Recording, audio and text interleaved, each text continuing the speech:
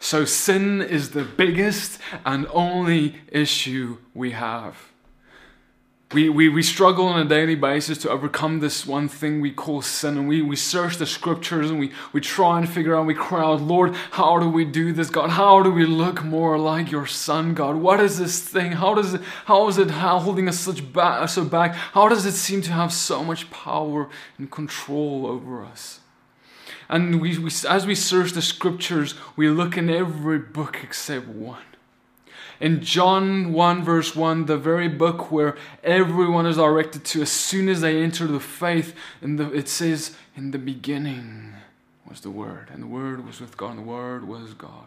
And instead of starting in the actual real beginning of our Bibles, we start somewhere in the middle, and we miss the foundation stone. We miss the cornerstone. That is Yeshua, and He is the walking truth Word that became flesh. And that Word is the only Word that existed when He became flesh. And that is the Torah and the prophets, the beginning of our Bible. And so I want to submit to you that if we understand this battle with sin and how to overcome it from the foundational perspective, then the New Testament would be the cherry on the cake to make us overcome. But we try and take the cherry when there is no cake to put it on yet. So today I want us to look at Genesis 3, the fall of man, and what it teaches us about sin. You would be surprised on the depth of it as to how Satan comes with his lies, how we as human beings react to them, and most importantly, how the Father reacts. And so I want us to look into this, and I want you to stick with me through this teaching, because I believe it will edify you in overcoming the deepest, darkest, secret sins in your life that you have. And the serpent was more crafty than all the lions of the field which God had made. And he said to the woman, is it true that God has said, do not eat of every tree of the garden? And the woman said to the serpent, we are to eat of the fruit of the trees of the garden.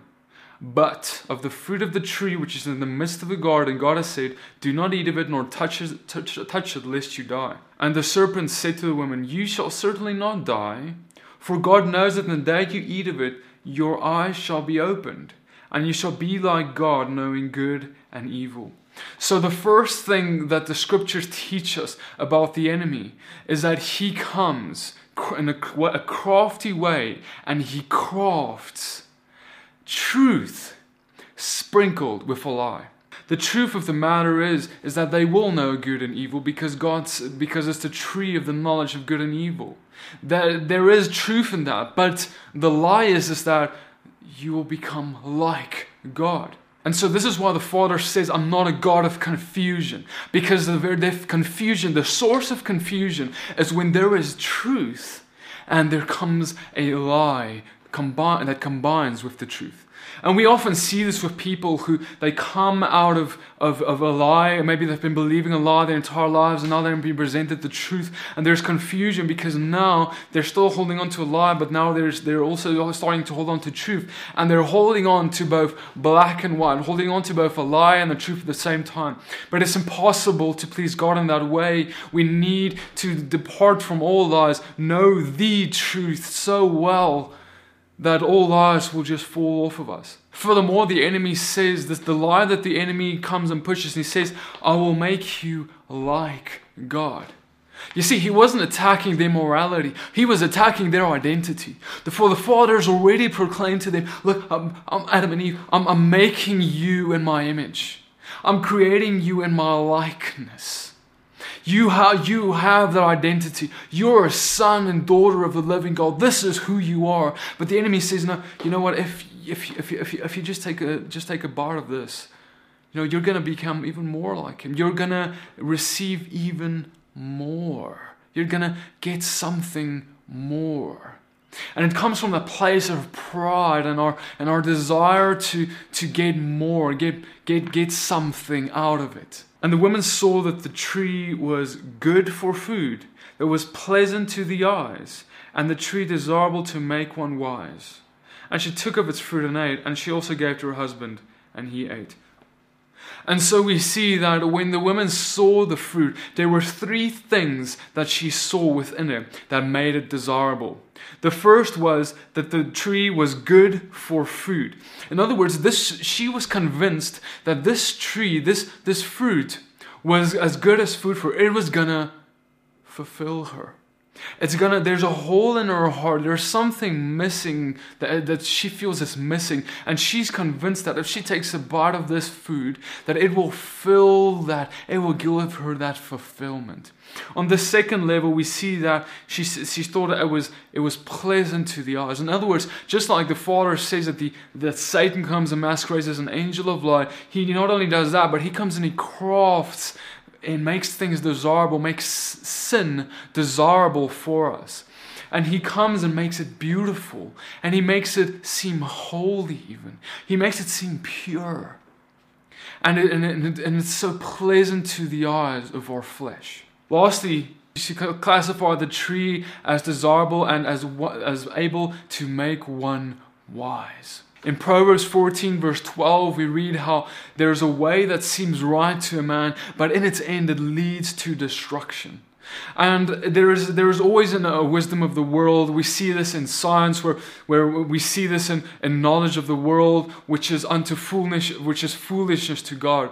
For the wisdom of the world is simply what seems right to a man. It's divorced from the truth. It's divorced of the wisdom that only the Spirit of God can bring. And so she was convinced that if she took part in this fruit and this sin, that this sin would make her more wise. This sin would be a wise, logical thing to do.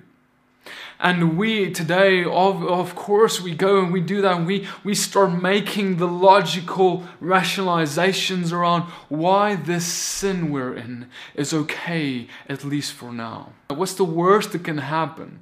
And there might even be logical conclusions for committing this sin. Maybe it might even be a business deal that may bring in a lot of money, but that requires dishonesty. It may seem like a logical and a wise business decision to make that. But meanwhile, it is foolishness in the sight of God. And there is always a consequence. And so as soon as she gave it to her husband, and he ate, then the eyes of both of them were opened. And they knew that they were naked. And they sewed fig leaves together and made loin coverings for themselves. And they heard the voice of God walking about in the garden in the cool of the day.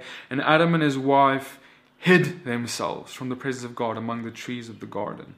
And so right after they come and they realize their guilt, and they realize what they've done, and they realize the depth of their transgression.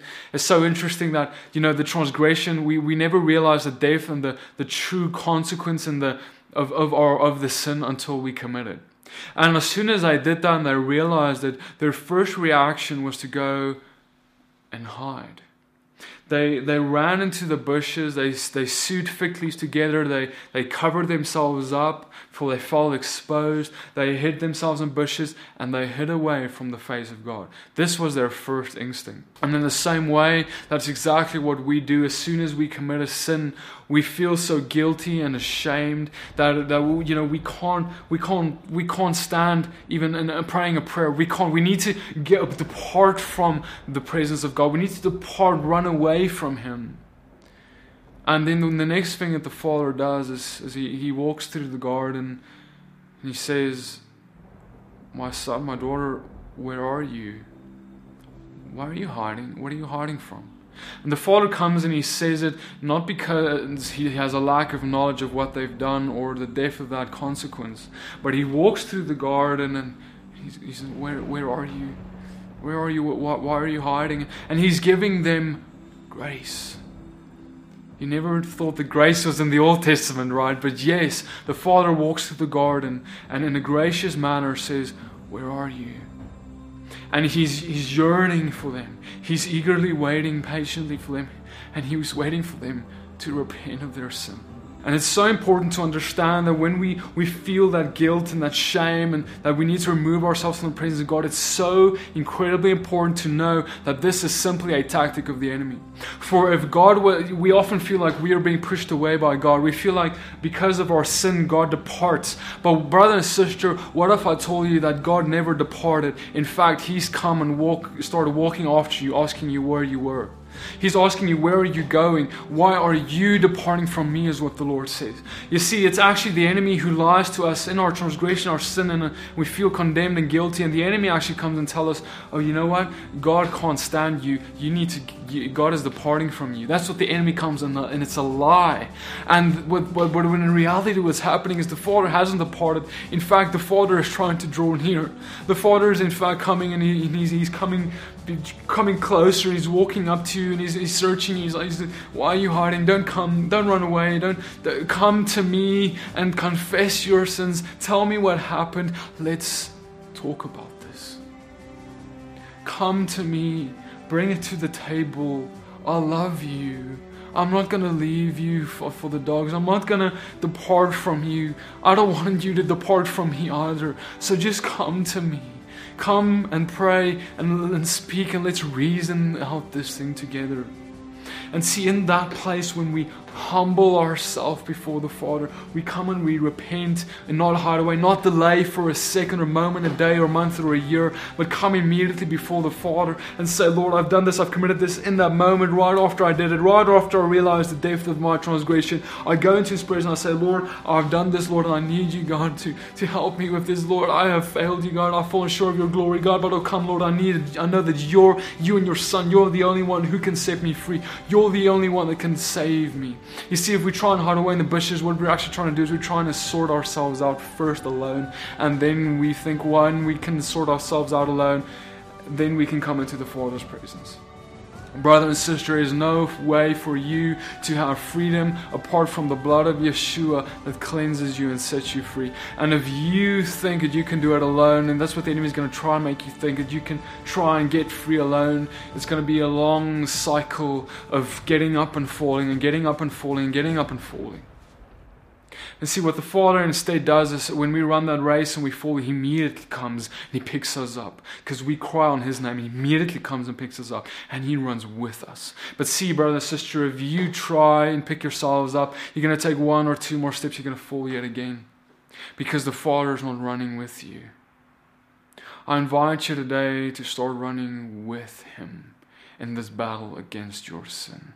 And so instead of Adam going to the Father in repentance and coming before Him, and I want to submit to you that while I don't know the true what would have happened, but if Adam would have come to the Father in that repentant state on his own, history might have turned out differently today.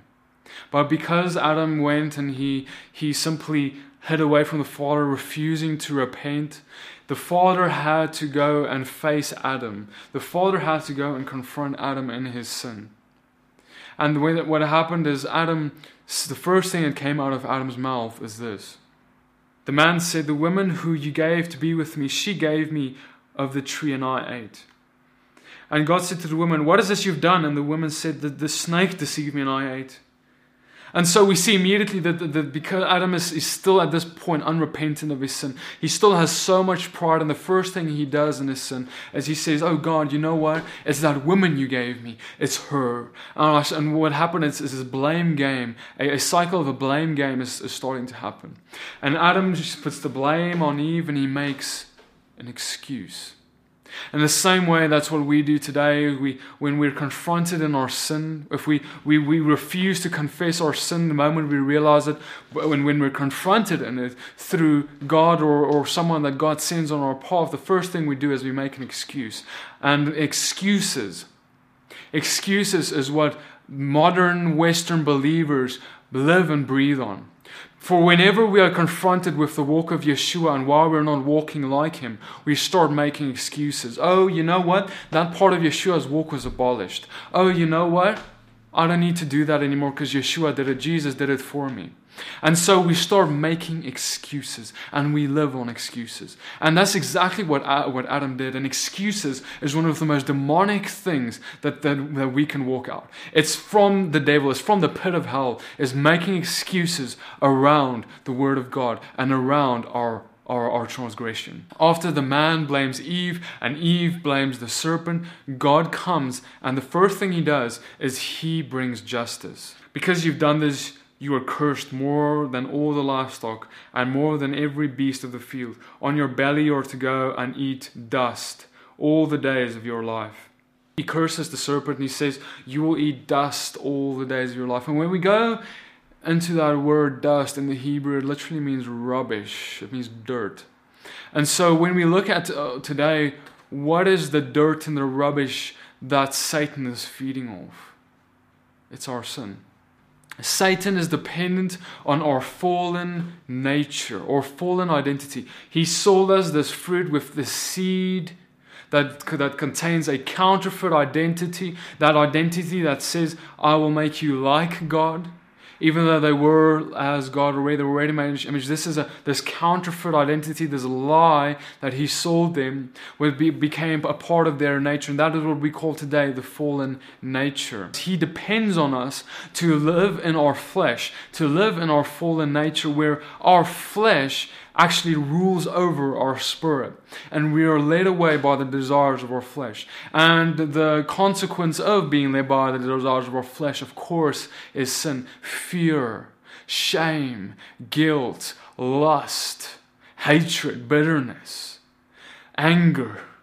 All these things are gives authority to the enemy. Whenever we are angry, whenever anything happens and we're in a room, we invite the enemy in. Whenever we fear, we invite the enemy in. Fear gives authority. If you fear the enemy, you give him authority. But that's why God says, fear me. If you've got a godly fear of God, you give him authority, and the enemy's got no reign or right. And I will put enmity between you and the woman, and between your seed and her seed. He shall crush your head, and you shall crush his heel. And this is a prophecy of the coming Messiah.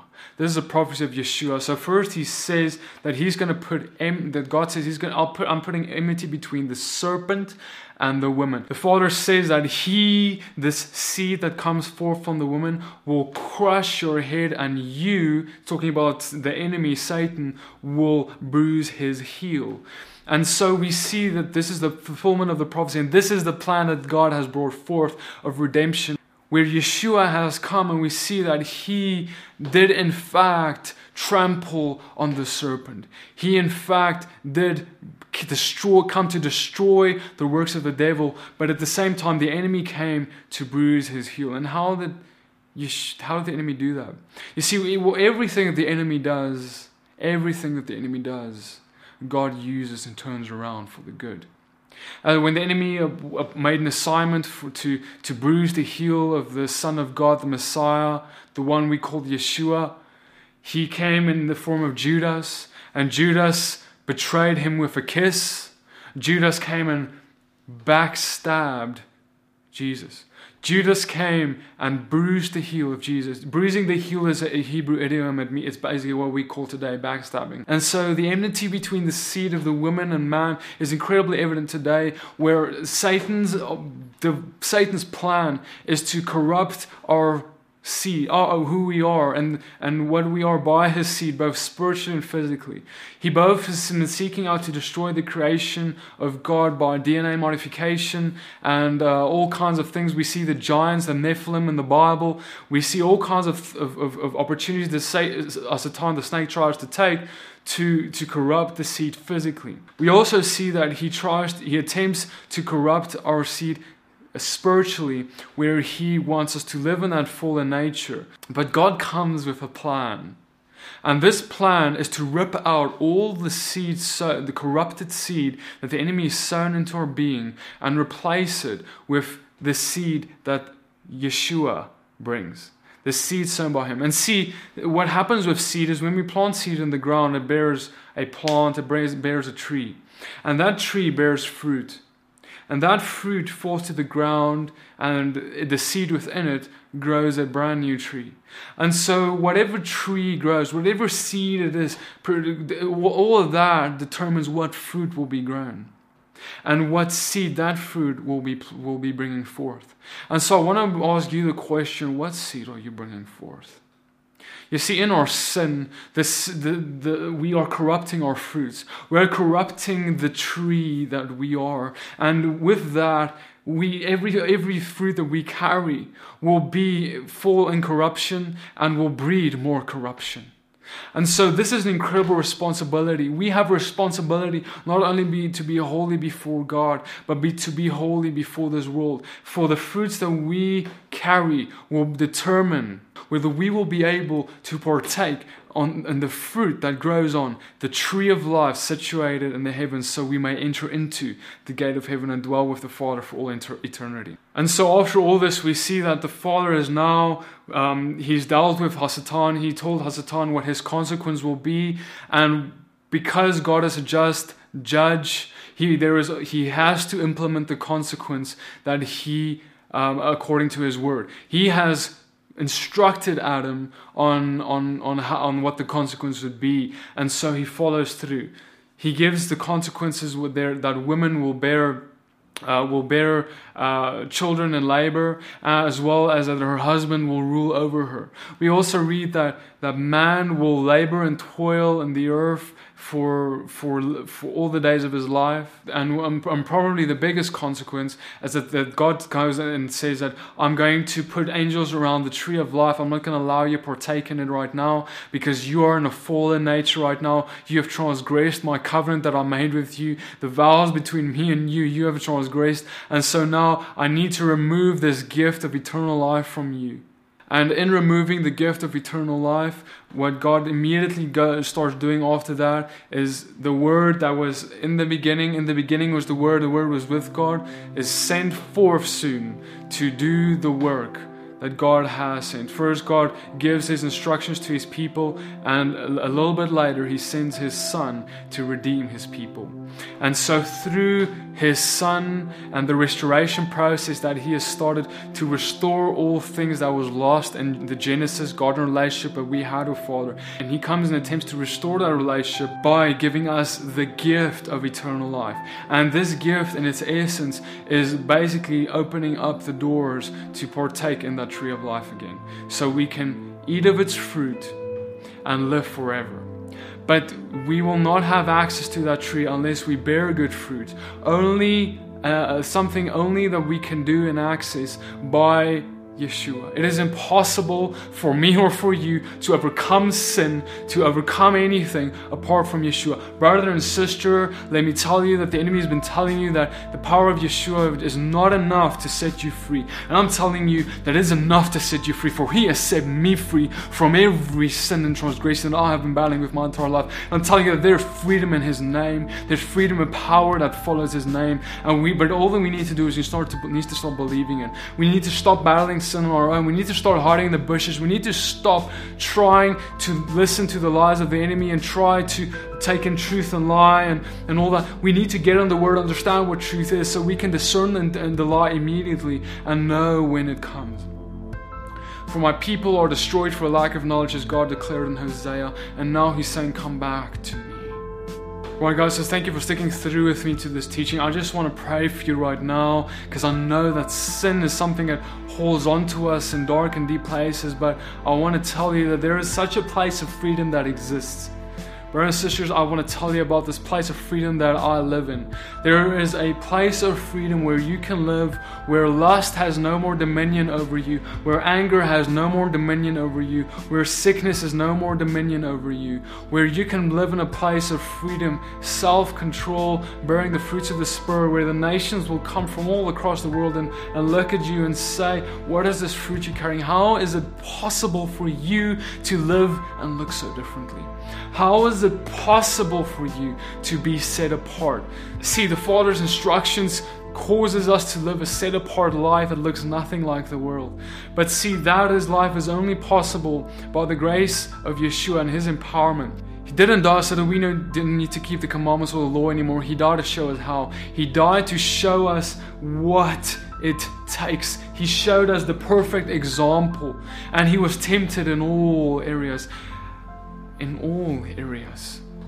He fell in none. And in other words, that He understands what you're going through. He was tempted in whatever sin you can think of. And this is something we can't even grasp, but every sin that is out there, we are not even tempted in every sin that's out there. We've got our own little things that we struggle with. He was tempted, however, in all areas, but never fell. And so Brother and sister, I want to submit to you that God knows what you're going through. He knows the struggle. He knows the battle. But He wants you to go, and when the enemy comes and that lie mixed with truth, He wants you to simply reply, just like Jesus, Yeshua applied in the wilderness and replied with the word of God. For out of His belly will come rivers of flowing water, and He will fill you to the brim, and when you hit the brim, you will bear good fruit.